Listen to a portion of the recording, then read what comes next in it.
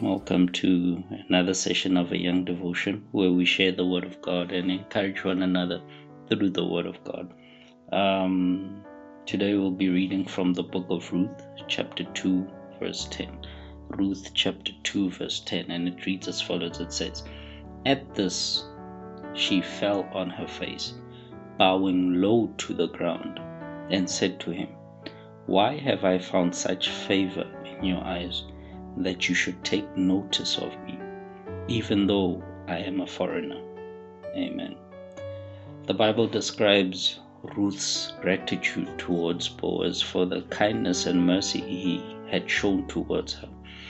Under his area of authority, under his area of ownership, Boaz gave Ruth a sense of security. He gave her an opportunity of work, and he says, "When you thirst, drink of the water that the servants have drawn." The Bible says that to these things Ruth fell down and asks, "Why have I found such favor in your eyes that you should take notice of me, even though I am a foreigner?" Boaz replies and says, "I have been made fully aware of all you have done for your mother-in-law since the death of your husband, your father and mother and the land of your birth, and how you came to a people you did not know before." Daily you may be a witness and possibly be a part of such cases, the extension of kindness in our areas of power or authority to those who are in need. At times, not because we know the individual, but because of what we have heard of them, be it their story or their situation, which moves us to act with kindness towards their needs. I'd like to encourage you today that as Ruth displayed a heart of gratitude at the thought of kindness displayed towards her, that we have the same gratitude towards God, who is the creator of the heavens and the earth. Today I say to these things that the Lord has done for me, that having given me this gift of life and that of salvation, having protected me from all known and unknown dangers, having provided for me, given me food to eat and clothed me, and quenched me at certain times, and quenched my thirst at certain times in the harshest of conditions. How could I not fall to my knees and say, "Thank you, Lord"? So like Ruth, we too were foreigners. The Bible says we were excluded from citizenship, but we have been brought near to God through the blood of Christ.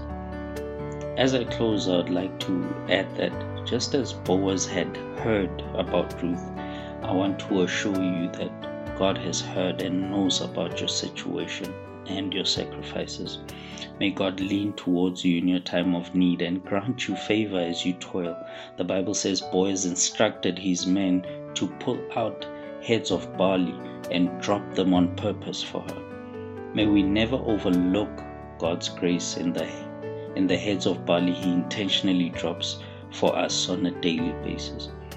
And may we continually pray for those who are unable to carry themselves in prayer, not only for their salvation, but also for them to be strengthened in Christ in their time of need, so that they too can bow down to the Almighty God with a heart filled of gratitude and say, "At these things I give you all the honor and the glory." Verse 13 says that, "I hope I continue to please you, sir."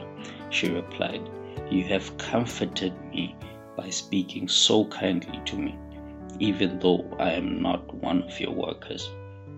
I hope this message is not only pleasing to God, but also may God's words minister kindly to you and speak life in your situation.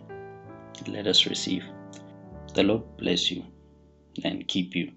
The Lord make His face shine upon you and be gracious to you. The Lord turn His face towards you and give you peace. Amen.